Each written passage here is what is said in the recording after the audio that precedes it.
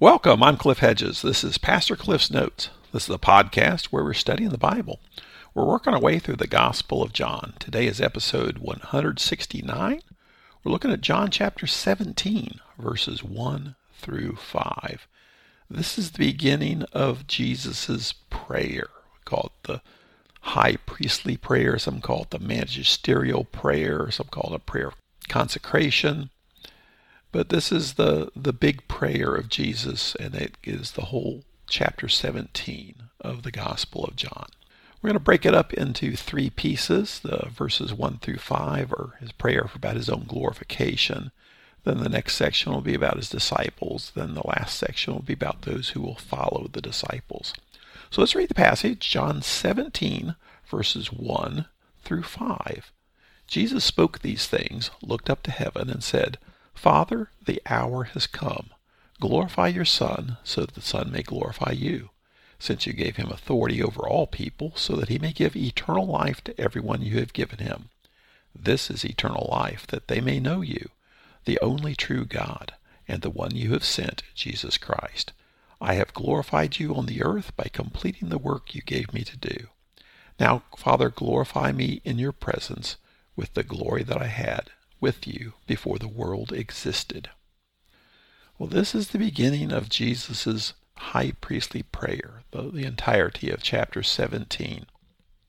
So Jesus spoke these things. And notice the last thing he said prior to this prayer is, I have conquered the world, or some translations say, I have overcome the world. So that was his immediately preceding comment about his victory over the world. So this prayer is not a gloomy prayer of hopelessness, of all these bad things are about to befall me, but it's a prayer of the completion of the mission that God has given him, his obedience to the Father in bringing about eternal life for those who will believe. So this is a prayer of victory, a prayer of the glory of God. So it says Jesus spoke these things, looked up to heaven, and said. So looking up to heaven, that's a normal posture of prayer for this society. You stand and you look up because you're speaking to the Father. And he says, Father, the hour has come. Now he's been saying, the hour's not yet come, the hour's not yet come. Then he started saying, basically, we lose sense of time because we're in chapter 17, but back, in chapter 12 or so, he started saying the hour has come. But that's only been a couple of days. So the hour has come. And he refers to the Father as Father. So he's speaking to him, so he calls him Father. When he speaks about him to others, he calls him the Father. 6 times he addresses Father. So, Father, the hour has come. Glorify your Son, so that the Son may glorify you. Now, glory it's all about God. It is the attitude toward God, giving him his due. It is showing the proper respect to God. It is God's glory is basically the revealing of who he is, the celebrating of who he is. And nothing is greater than the glory of God. Now he's praying that you would glorify the Son. But in that, the Son may glorify you. The glory of the Son and the Father, they're interconnected. They're one. You can't glorify one without glorifying the other. Just as you can't know one without knowing the other. So he says, glorify your Son so that the Son may glorify you. Then verse 2, since you gave him authority over all people, so that he may give eternal life to everyone you have given him. So the Father has given authority over all the people of the world, and that authority is to give eternal life. Now, not everybody gets eternal life. Who gets eternal life? Well, here he specifically says, those that get eternal life are those whom the Father has given. Throughout the Gospel of John, and we saw this a lot in John's letters, is the idea of God electing who will be saved, who will believe, who will receive eternal life. And this is the whole idea of predestination. A lot of people are uncomfortable with that idea of predestination because it seems unfair that God's randomly chosen people. It's part of the mystery and part of the tension. But those who are given to him by the Father are those who believe. So is their belief the reason God has predestined them, or is belief because they've been predestined? Well, it is. It is that. So don't try to analyze it too far. It is a mystery. But the bottom line is we do have free will, and we exercise that free will, but we also do that under the authority and control of God. So it's both these things. But God has given to the Son, God the Father has given to the Son, those who will receive eternal life. Well, now in verse 3, he defines eternal life. This is eternal life, that they may know you, the only true God.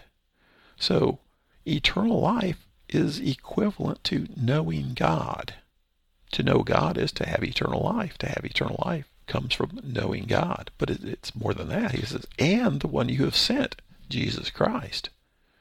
So just as we've said, you can't know the Father without knowing the Son. You can't know the Son without knowing the Father. And eternal life is wrapped up in knowing the Son and knowing the Father. Now, this is a knowing about the Father and the Son. This is knowing them. That is, having a relationship. It begins with knowing about the Father, knowing about the Son, but that leads then to believing in the Son. And then that becomes knowing the Father and the Son. And that is the equivalent of eternal life. Having a relationship. To know the Father is to know the Son, is to have eternal life. In verse 4 he says, I have glorified you on the earth by completing the work you gave me to do. So Jesus is saying that he's done what God has called him to do. He's completed the mission. Now he's completing the mission. He still has to die on the cross as if that was something small. He's still, that's yet to be done. But he is completing the ministry that the Father has given him. And that brings glory to the Father, to do that which we've been called to do. And then in verse 5 he says, now Father, glorify me in your presence with that glory I had with you before the world existed. So his prayer is that he would receive that glory that he has enjoyed with the Father in a pre-existent form. So pre-incarnational, before he came to earth as a child.